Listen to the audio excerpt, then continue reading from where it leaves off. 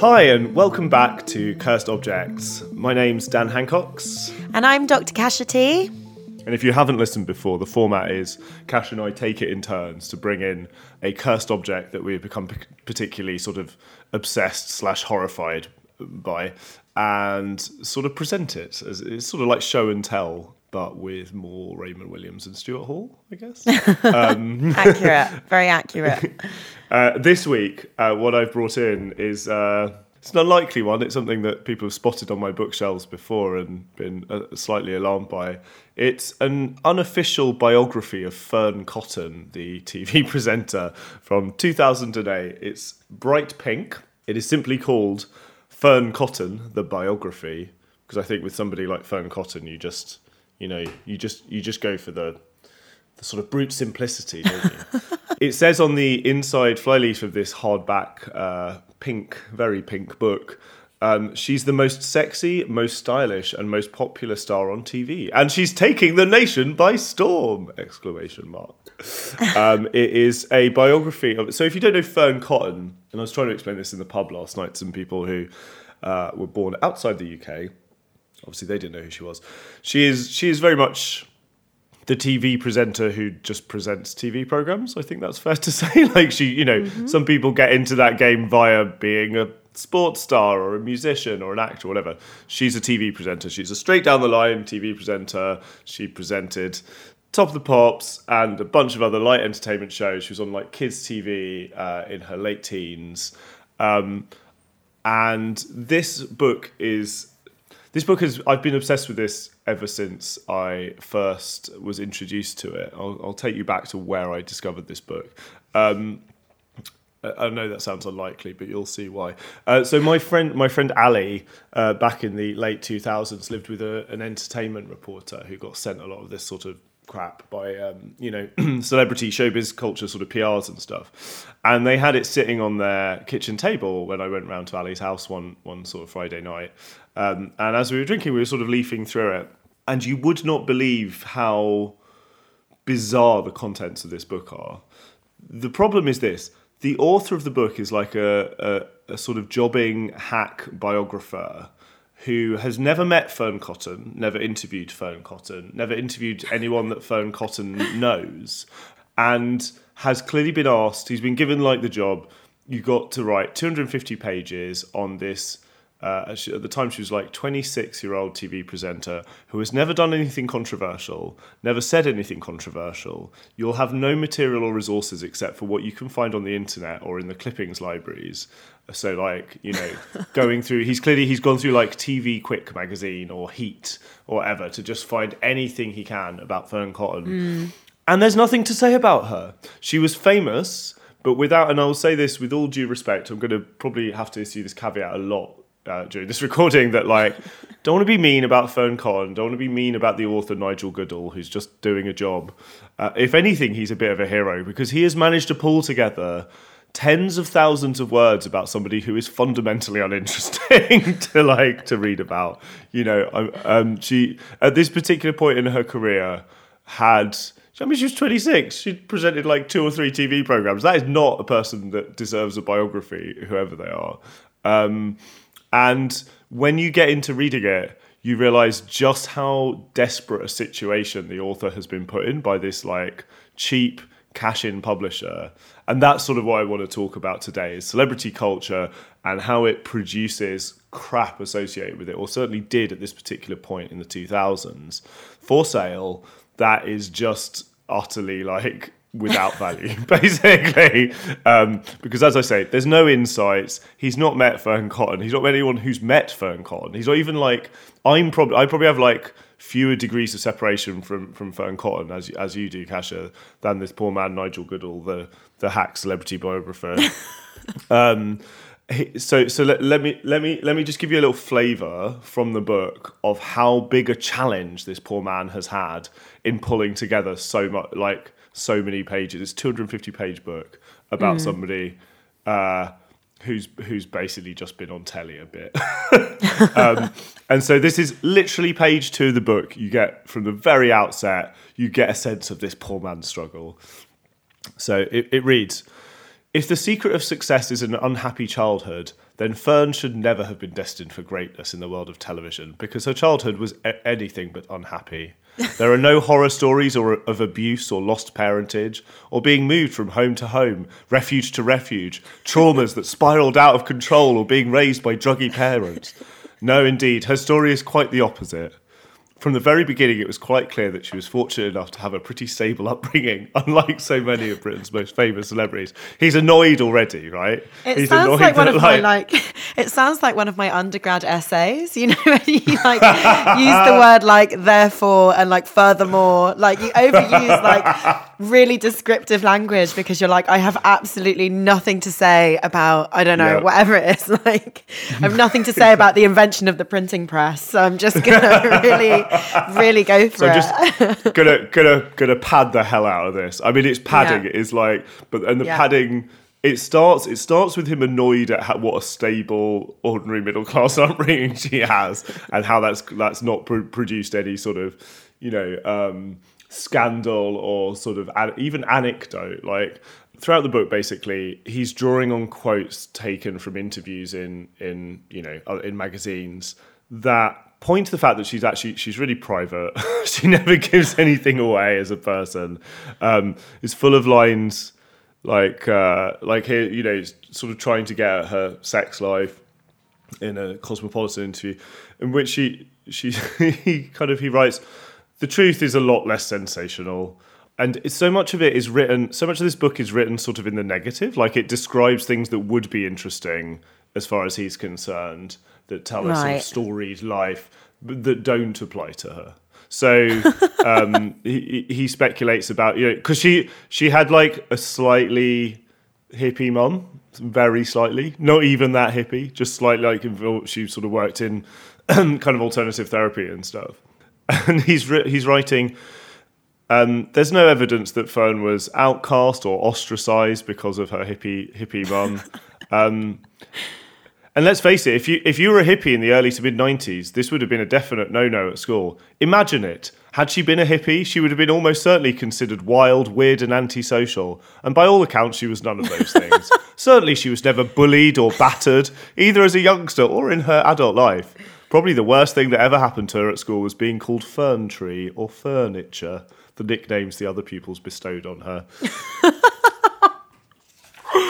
Oh my God, again, it's like, it really does read like some like very shoddy research that I would have conducted at one stage, where I haven't actually done that much archival research, or I haven't really done that much reading, and I don't really have any interesting take or angle, so I'm just kind of saying things that it's not. Exactly, and it's about to get worse, Kasia. Amazing. So from there, and bear in mind we're only on page 16, he's already run out of things to say about her. To the point that he starts writing about other people altogether.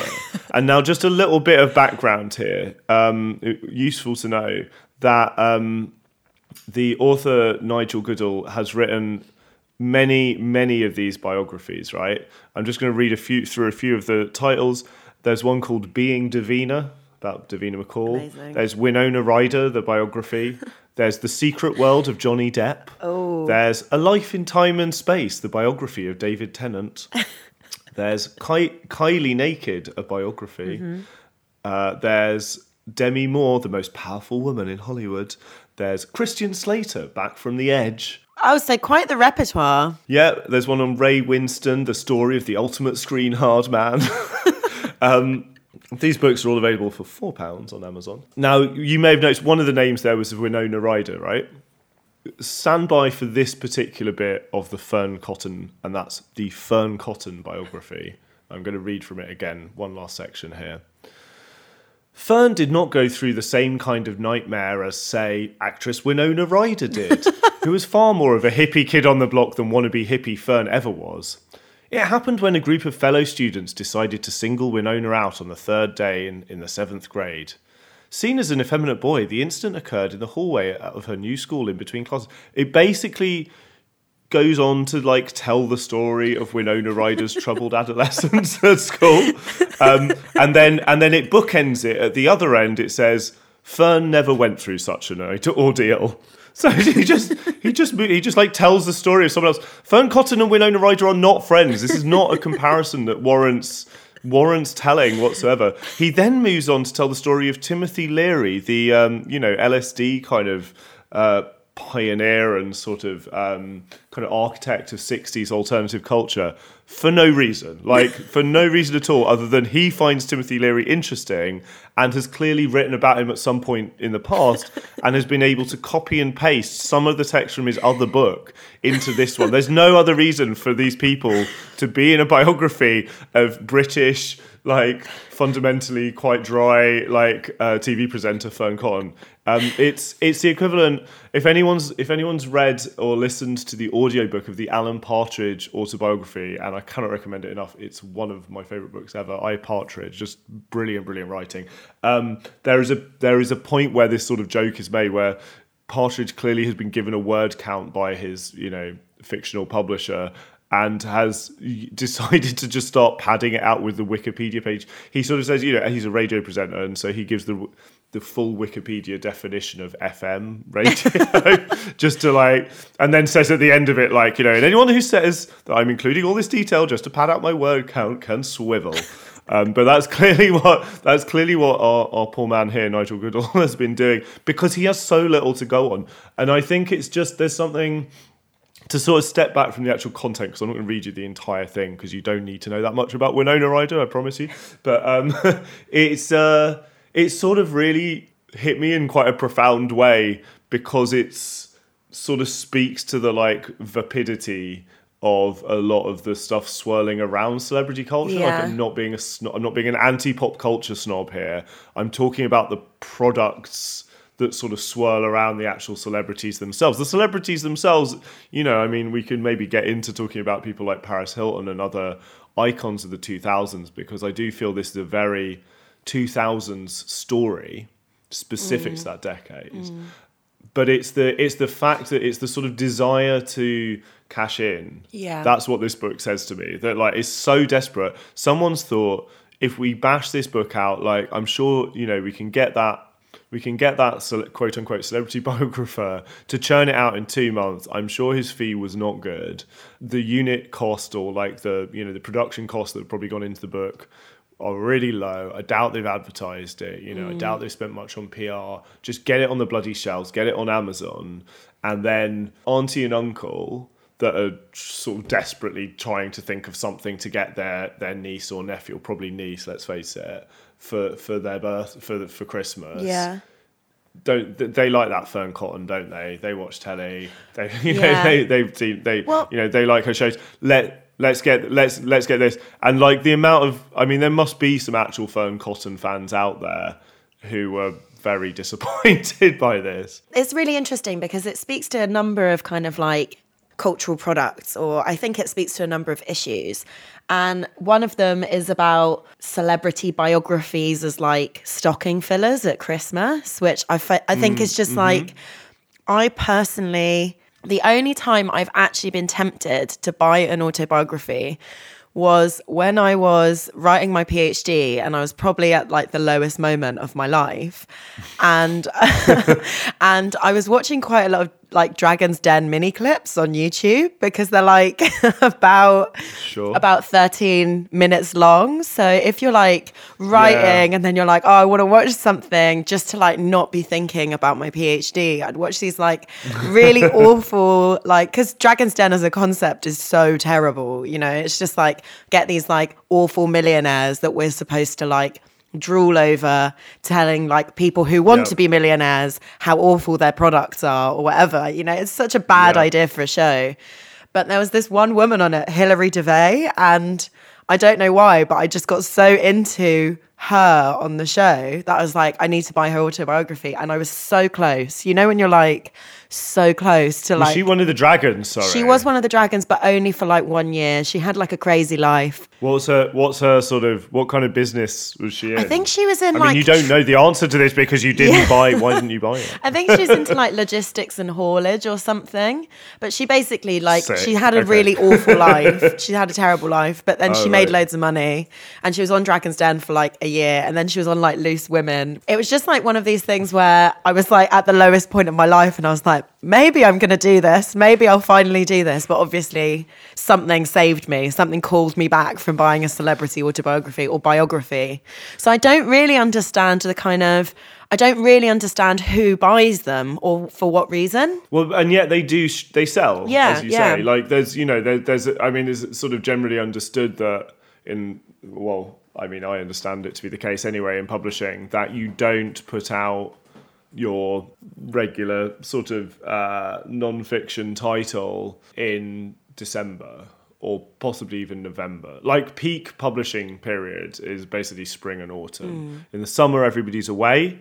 In Christmas, the entire market is crowded out by celebrity sort of tat, basically, and celebrity titles, or it might not necessarily be biography or autobiography. It might, although I think that's a massive part of it. It's also like lame as fuck kind of celebrity cash in cookery book, or sort of, I mean, Christmas is the time of celebrity biography and autobiography. It's also the period where celebrities, and I think this is increasingly the case, publish their crappy novel or their crappy kids book or their crappy cookbook. And to that end, I'm delighted to say that Fearne Cotton is now an incredibly successful author herself since this came out in 2008. I think this biography that is today's Cursed Object was almost certainly the first book about Fearne Cotton that came out. But since then, she has published like 30 odd books about one's called Quiet, Silencing the Brain Chatter and Believing That You're Good Enough. So she's done a bunch of self-help books, which I had absolutely no idea about, but then I guess I'm not the target market. Yeah, she's done one on like yoga babies, hasn't she? Right. Yeah. That doesn't surprise me. There's one called Cook, Eat, Love, which what a shameless title in terms of she's clearly a very successful author at this stage. She has turned her celebrity to that. There's a happy vegan cookbook for the whole family. It's called Happy Vegan. Cook happy, cook healthy. Yeah, then you've got yoga babies. You've also got something called Hungry Babies. She's hit every single type of celebrity publishing that I can think of there, I think, which is kids book, or maybe she hasn't done a novel. There's kids book, there's like a believe in yourself kind of like self-help crap. And there's several like needless cookery books that, if you want a vegan cookery book, why not ask a chef? But fine. She also wrote one with Holly Willoughby about like being best friends or something. So like Yes, I saw this. Beautiful. We should do the same, right? Oh my god, this is our best friend project, Anne. Cursed Objects is our best friend project. Okay, fair play. But do you know what? Like, because I think what's interesting. So I've got some thoughts on Fearne Cotton, and I know that this conversation isn't really about Fearne Cotton. It is about Fearne Cotton, but it's also about the kind of like industries that surround the idea of celebrity, right? And we're using Fearne Cotton as an example because in a way, for like me and you, Fearne Cotton feels kind of like the most inoffensive kind of, and it's interesting because you've kind of said that you're not the target audience. And I guess throughout all of this time, I am, I have like my demographic of like white, middle class, came of age when Fearne Cotton was on television, certainly would have seen her around quite a lot. And it was just really interesting when I was thinking about this episode, because obviously I don't know anything about the object, only kind of like a very brief kind of like 1 or 2 lines about what we might be discussing. And I was just kind of thinking about how, as a kind of like young teenager / child, so I would have been like, I don't know, like 10 or 11 or something like that, maybe a bit older, Fearne Cotton wasn't someone that I particularly liked. And I think that was kind of down to the fact that I saw her as a kind of like inoffensive extension of, she kind of utilized an aesthetic that was perhaps alternative. So it's not just that she's like, in that biography, she's described as hippie-like, but, you know, I always thought that she was the kind of person that would wear Metallica t-shirts but not listen to Metallica. Do you know what I mean? Like, not that I feel particularly strongly about Metallica. Oh my God. No, she is the physical embodiment of the Metallica t-shirt from Topshop. Yeah. I think, like, you know, like a kind of watered down personification, I would say. Yeah, like a watered down version of a kind of fringe subculture. That was kind of in and around that kind of like pop rock kind of scene. She was seen stepping out with Trey Cool, from the drummer from Green Day. Yes, yeah, that kind of thing. What a lame stage name. I mean, I think she also went out with the guy from Lost Prophets, who is in jail for a long time for horrible like crimes. Yeah. But that isn't covered in the biography, because like all of this, nothing had happened. Nothing had happened in her life by 2008.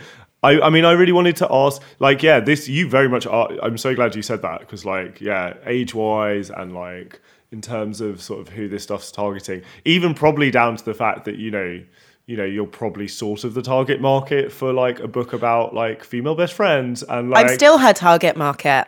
I'm still the target. So yeah, like, exactly. She's going to be with you your whole life, just and like moving. I never realised that I had such a friend in Fearne Cotton, but like, you know, she's kind of she's slightly older than me, but the kind of culture that she represents, it was targeted at people my age, essentially. And I think one of the things that I found quite challenging, even at quite a young age around Fearne Cotton, was that in many ways I kind of hated how, not about her, I kind of felt that she was the embodiment of like the way that particularly men in like the entertainment or music industry would kind of like manipulate, I guess is the wrong kind of term, but like use someone like Fearne Cotton as a way to kind of connect with people like me in order to sell me things, but also in a way that they kind of watered down the message or watered down the kind of aesthetic that maybe she was trying to go for, you know, with like the Metallica t-shirt, watered it down to the extent where it didn't really feel like it had much meaning to me, you know?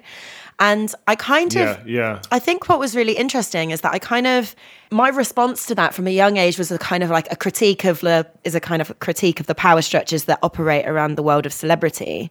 But also I think as I've grown older and I was just reflecting on this in relation to Fearne Cotton, I'm also kind of reflecting on my internalized misogyny and also the external misogyny that existed around her and still exists around her, you know, so that especially around the kind of idea that like as a woman she can't have like an authentic relationship with music, you know, like she's the embodiment of the Topshop Metallica t-shirt, and if women do it, and as a Professor Lucy Robinson noted when she gave this amazing inaugural lecture, I think that's what they're called, she kind of explored Bananarama and about how Bananarama have like fallen out of historical memory. She made the crowd repeat after like every couple of sections, if girls like it, it must be shit. So there is something there about how when women kind of express kind of genuine relationships with like music or identity, their authenticity,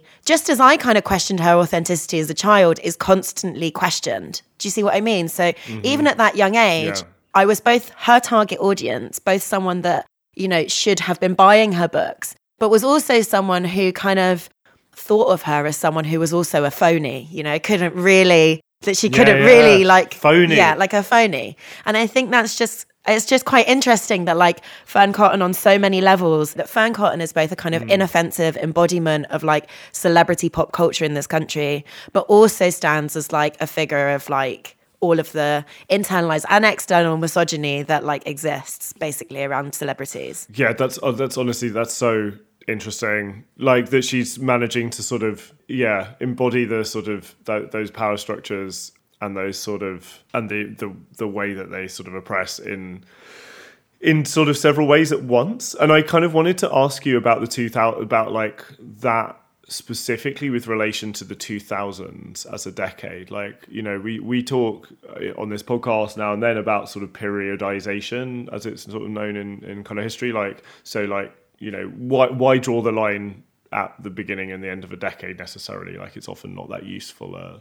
It's often like a slightly arbitrary way of drawing a boundary around something. We're not even going to get into the long 90s, so-called. But it is a useful way sometimes of understanding a particular kind of cultural moment, a structure of feeling.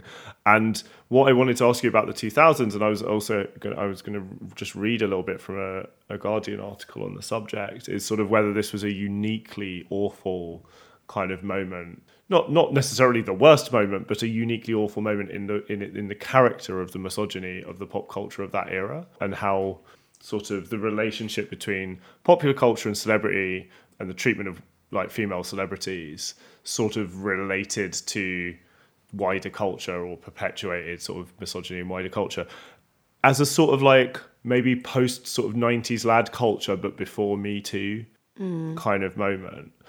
And there's this, you may have, I don't know if you would have seen this at the time, it was actually only published in March this year after the Britney documentary came out, but Shirin Kale, who is a big writer for The Guardian, she's sort of often on The Guardian's pages, wrote this piece, which I'm just going to read a little bit from. It's about sort of, like the question it asks is, why were the 2000s so toxic for women? And she sort of goes into the Britney documentary and the treatment of Britney, which has obviously been discussed a lot this year. I'm just going to read a little bit from it. It kind of touches on, like, you know, this is the moment in which the internet is sort of burgeoning. You've got TMZ and ParisHilton.com. You've got the explosion in popularity and power of magazines like Heat and Closer in the UK. So yes, Shirin writes in the piece, for young women and girls, the 2000s truly were a cursed era. Obviously, we like any mention of the word cursed in any context. But yeah, she goes on to say, like a paparazzo's flashbulb exploding in the face of an it girl stumbling out of Chateau Marmont, the period is currently undergoing a stark reappraisal.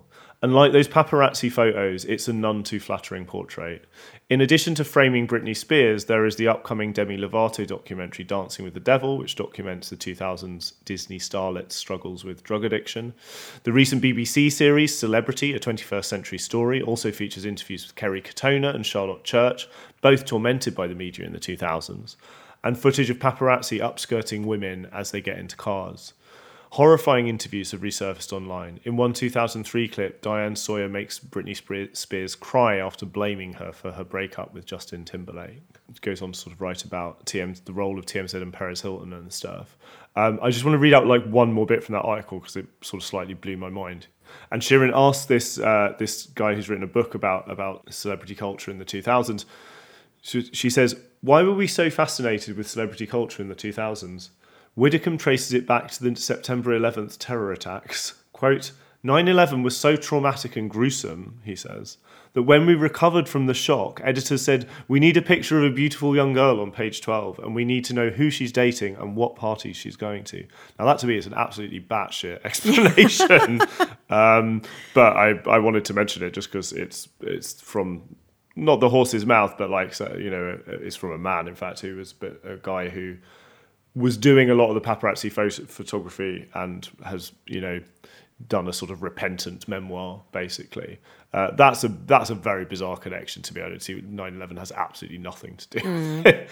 Or nothing ostensible. I don't even think sort of ambient and atmospheric in terms of the wider culture, but maybe explains something of the like need for like the fripperies of celebrity culture, but it does absolutely nothing to explain the misogyny. Yeah. Like, as far as I'm concerned, it doesn't account for it at all. But yeah, what's your feeling about that? As someone who was a teenager in the 2000s, is that right? Yeah. Do you know what?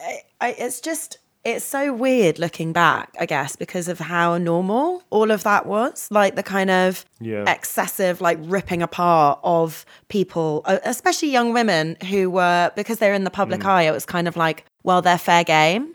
And there was like a kind of well-known maxim that if you do this, you are giving away your autonomy. And I think what's really interesting about an unofficial biography of Fearne Cotton is like, it's like the symbol, isn't it? She has no control. It's like the symbol of like absolutely having your autonomy completely taken away, that someone can cash in on your identity in such a direct way. Yeah. It's like ironic that like occasionally like the author of this, you know, crappy unofficial biography will sort of allude to how private, relatively speaking, like, you know, how Fearne Cotton keeps her cards close to her chest, that she doesn't let much of her actual private life sort of into the public eye.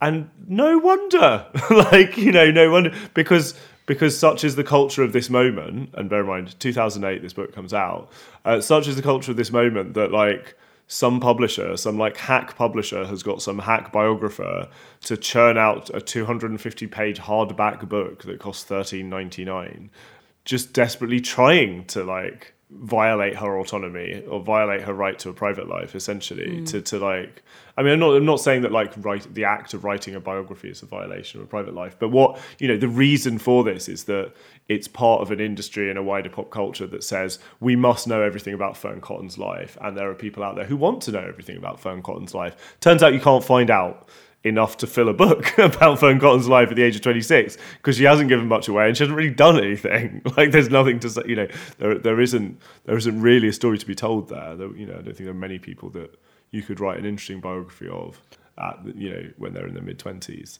It does seem to be specific to that period. And I think the other thing I wanted to ask you then was, like, would an equivalent book even be published now? Or has Instagram and the way that social media has changed that culture of celebrities? I think essentially celebrities now, my suggestion would be that celebrities now control their own narratives a lot more. Yeah, I agree. They 100%. They sort of, there's two sides to the coin. Like they are subject to, you know, round the clock kind of scrutiny of what they put out there on social media and what their even, like, you know, celebrity appears on their less famous friends' kind of Instagram stories, that could get turned into a YouTube video or a TikTok or whatever, or like a viral something or other on one platform or another. Like, you know, there's very little, it seems to be very little hiding if you are a celebrity.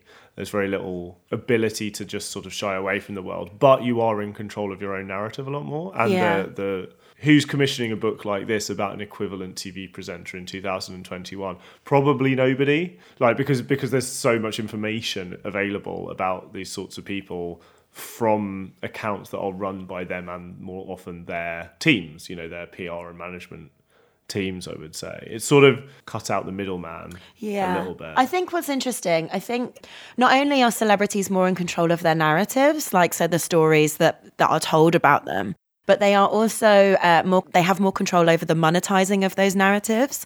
So I think a really interesting point kind of to maybe draw out here is the cast of Geordie Shore. So interesting. The cast of Geordie Shore. So I got really depressed one summer and I just spent the entire summer getting drunk and watching Geordie Shore, like the old episodes of Geordie Shore.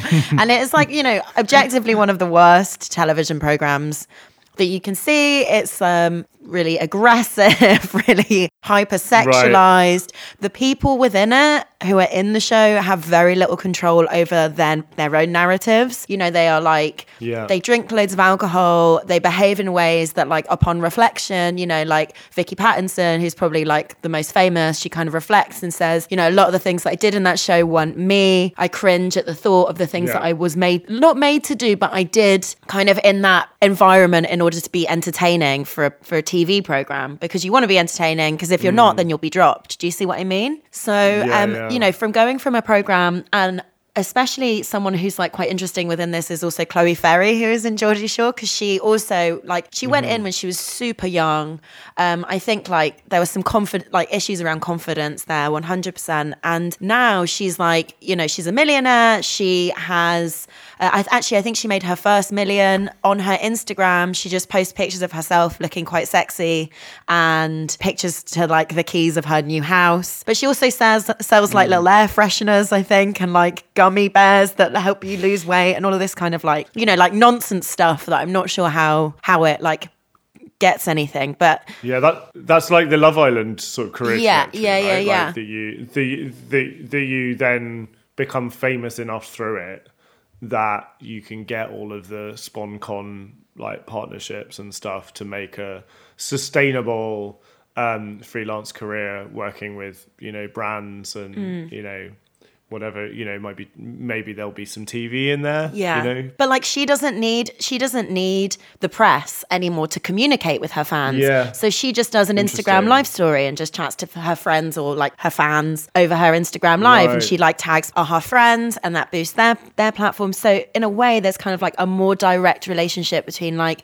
celebrities and their fans that doesn't go through press outlets. But what I think is really interesting is that like she's obviously also got a really, really good publicist on her side, because every once in a while there'll be like an article, sometimes like, you know, as regularly as like once every 2 weeks or whatever, there'll be an article which is like Chloe Ferry steps out in green bikini. And, you know, it's not a story because it's literally on her Instagram. Do you know what I mean? It's like saying, oh, Dan Hancock's had a really great curry and ate this like amazing, like huge naan bread when he was in Bradford with his girlfriend Eve. Where is the news story about me eating a giant naan? Well, exactly. Like, the real question. I'm not in the Daily Mail. I need to be in the Daily Mail sidebar of shame. Yeah. That's such a good point. This is so interesting, Kasia. Like, I think, the idea that like how much do you think it has actually hurt those middle men? And it is, I mean, I think, you know, the middleman is a gendered word, but maybe that's relevant actually in the sense that like, given the context of those, the 2000s as a decade for sort of, in which cultural misogyny, I think. Yes, exactly, was just like completely all pervasive. I mean, the thing is, the economic sort of surplus value that is being generated is still going some really dodgy people, even aside from the fact that, you know, removing the celebrities themselves from the conversation, whether them and their teams are good people or not, you know, it's a silly thing that we're not going to make a moral judgment about, certainly not going to generalize about. But like, is it possible that actually the extra kind of profits from celebrity culture have shifted from, you know, the tabloids and Heat magazine and Paris Hilton and TMZ more towards like to, you know, Mark Zuckerberg, basically, you know, to the owners of Instagram and these platforms? You know, those are the people that are ultimately like reaping the sort of cream off the top, profits wise, of prurient interest in sort of celebrity culture and knowing the intimate details of every part of their lives. Because you're right, like you do still get those sort of cheap, nothingy stories about what someone was wearing yesterday, but the fact that they're having to just follow up on an Instagram post, like the reporting of a tweet, the reporting of an Instagram post is so common now, isn't it? Like, here's what X said on their social media profile. And you're like, I followed them. I could literally see that. If I was interested enough to click on this, I would already be following them on that social media profile. It's it's a little desperate, isn't it? It's parasitical in the same way, like, you know, again, not wanting to be mean or whatever, but like this book is ultimately parasitical. It is, it is attempting to attach itself to the existing work and, you know, the body of work of Fearne Cotton as a TV presenter. I mean, that's what a cash-in is ultimately, isn't it? It's a parasitical kind of generation of like, whether it's content or like a physical object in this particular case, that seeks to sort of maximize the existence of someone else without their say so, basically without their cooperation. Something that I find really, really interesting about that is the kind of awareness at one stage that like Fearne Cotton, and I guess in a way that she still is, but maybe in a different way, that she was really, really popular during this time. And I think that there is a really interesting relationship between the press and fan cultures and how those fans are kind of understood. And I guess that's kind of what a book like this is trying to appeal to a certain demographic of people. And in preparation for this episode, I was thinking quite a lot about fan cultures. And again, my favorite professor in the world, Lucy Robinson, she's written really thoughtfully and carefully about fan cultures, and she's kind of stressed that like fan cultures are usually seen as kind of like the worst kind of excessive behavior. usually through like the idea of like crowds of girls like screaming. But what she kind of shows and what she thinks about is how there's nothing kind of new about this phenomenon of like demonizing not just like the people that are selling the kind of records or selling whatever, but also the people that are fans of them. Yes. And so she kind of draws out how fan cultures for particular types of people, so like, I don't know, like Elvis fans are different from One Direction fans. They're individually special in the kind of characteristics that they show off. They're not actually historically special. So she's like really keen to stress that like the internet didn't create kind of like cultures, like fan cultures. And instead, like, you know, she kind of draws out that there are the Penny Dreadfuls in the Edwardian period, or there's like TV, like news reports of like girls screaming at Beatles concerts. Yeah. And there's always been kind of like a moral panic and a kind of worry about celebrities and also the people that follow celebrities, which I think is really interesting and quite relevant to this conversation. So she points to like a documentary clip, well, like a little clip in 1926 of of the funeral of an actor, Rudolph Valentino, who died at 31 years old from like complications from peritonitis. And she's really interested by the idea of the crowd, which is something that I know that you're really interested in. Oh, yes. And this is why I kind of wanted to say this. And she's like, when you see clips of crowds, you can see, and they're often in kind of documentaries and whatever, or in news reports, you get the sense of a kind of them being out of control, like the mob being like physically out of control the crowd being physically out of control as a mob, but also a sense of the crowd being out of control psychologically. Yes. You know, with like fainting and weeping or like displaying characteristics that some think is aggressive. Do you know what I mean? And 100%, yeah. but I think what's interesting, and this is how I'm kind of drawing it all back together, is that actually what we're kind of now drawing attention to is not necessarily how like the fans of Britney were out of control or the fans of Fearne-Cotton were out of control. I mean, it's hard to imagine that the fans of Fearne-Cotton were out of control, but what we're kind of seeing a lot more of is kind of like a different lens being put on the role of the media and how the media itself was out of control. You know, how like photographers were being out of control and newspapers were actually out of control. And I think before, it was very much a relationship of celebrity and their fans, whereas like now we're kind of paying a lot more and a closer attention on those kind of mediators, those middlemen that you were just kind of talking about, that you were just describing. And it's staggering, isn't it, with the anniversary of sort of Diana's death in 1997, you know, considerably, you know, a good decade before this period, which was obviously followed by a huge amount of soul searching about the paparazzi and so on. It took, you know, it's taken 25 years, basically, you know, for this sort of reckoning to happen. I really feel like it's a quite recent thing that those mediators, those middlemen are coming under scrutiny. You know, I remember, I've got just had this like flashback that I'd completely forgotten this happened, but Piers Morgan, when he was editor of the Daily Mirror, came to my uni and I went to see him speak because I was a budding student journalist at the time. And he said even then he was asked, yeah, I know, cute, so isn't it? Cute. I found some of my student newspapers recently, but that is another story. Some cringe stuff in there. Oh boy. But yeah, he around this time, like, so this is like early 2000s, he's being challenged on exactly this sort of stuff. And bearing in mind, and I don't want us to get sued here, but something phone hacking, something the Daily Mirror, like, you know, this was the sort of peak of like the like outrageous malfeasance of like large parts of the tabloid press, which they've gone largely unpunished. Though a few people did go to jail. You know, the blagging, I think that's a specific like term for the sort of type of phone hacking they did, and sort of, you know, stealing voice notes and from dead children and so on. Let's not forget just how sinister these people were. But yeah, sorry, allegedly were, or can we actually now say that they were? They were sinister.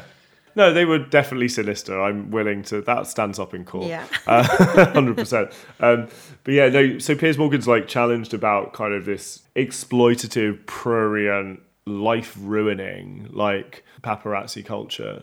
And he gives the answer that I think you alluded to earlier, Kasia, which is like, well, they've chosen to put themselves in the public eye. They are absolutely fair game. And like, that is it's such a British idea somehow. And I'm aware that like our tabloid culture is viewed by large parts of the world as absolutely bonkers. Like, it's just not, you wouldn't get away with it in the States, I think, for the many problems with the media culture on that side of the Atlantic. Have you seen that? There's like a clip, I can't remember who it was. There's like a French president who had an affair, maybe like with like a British person, which is why the British press were interested.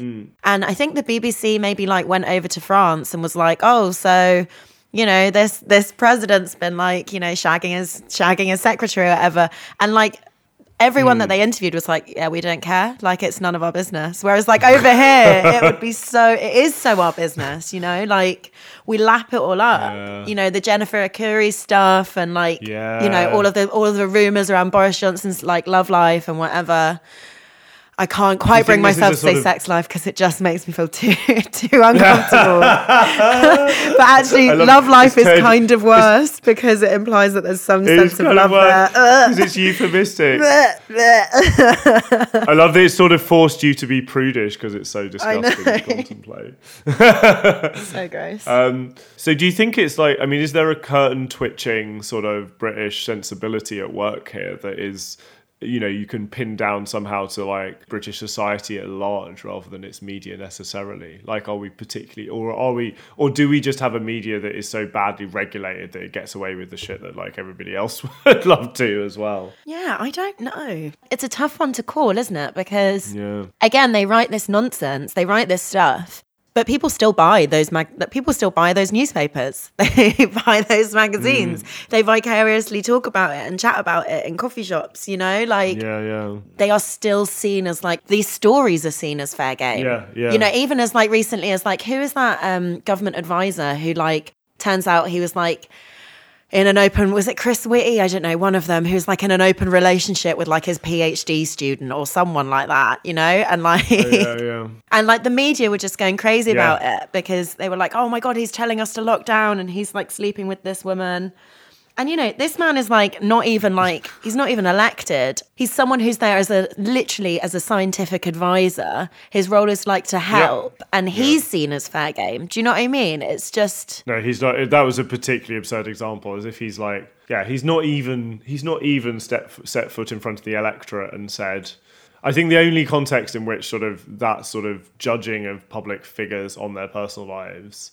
assuming everyone is a consenting adult and so on, is sort of the only context in which like it is fair game, in my opinion, is the sort of example of like the Tory MP who is lecturing like single mothers on like their moral, like their lack of moral virtues. Like if there's that pronounced a level of hypocrisy.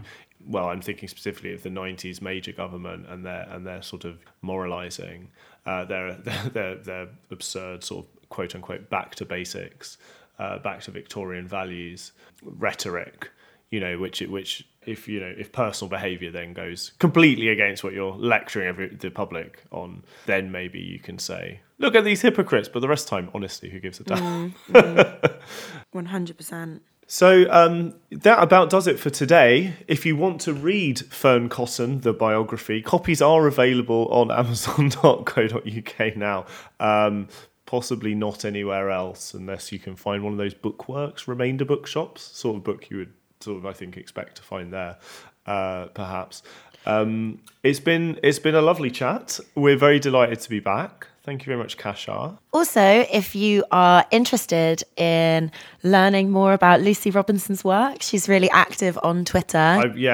I think Lucy's amazing as well. I did a panel discussion with her once at the ICA. Did you? Yeah, don't I tell you that? I love her. She's my old lecturer. She probably doesn't remember me. Oh, I know. You're a big fan, but so am I. And I actually really want to read more of her stuff on the sort of gendering of like fan cultures and fangirl sort of stuff. Is particularly really interesting and really relevant today still.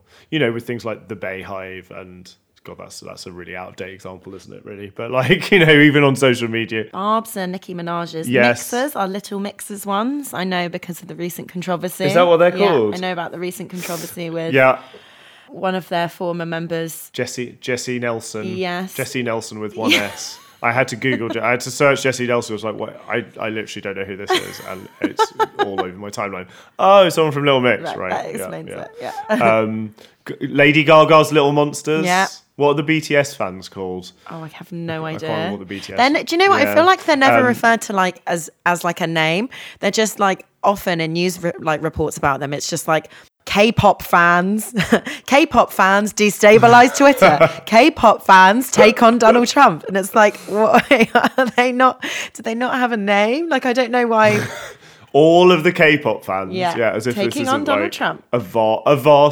A vast mass of like millions of people around the world with completely different subjective positions and so on. There's some really good stuff on Time to Say Goodbye about K-pop fans. If you go back through the Time to Say Goodbye podcast archives, one of my favourite American podcasts, they talk really interestingly and lucidly about K-pop stans, I think. K-pop stans. Title and their sort of political valence and so on. But yeah, it's been a fun first couple of episodes to the new series of Cursed Objects. So thanks very much for joining us again. So yeah, there's going to be 10 episodes of this series as well. Please do sign up to our Patreon. You'll get all those bonus episodes and more besides. And follow us on Twitter and Instagram. And it's good to be back. Thanks again. Bye, Thanks guys. for listening. Bye.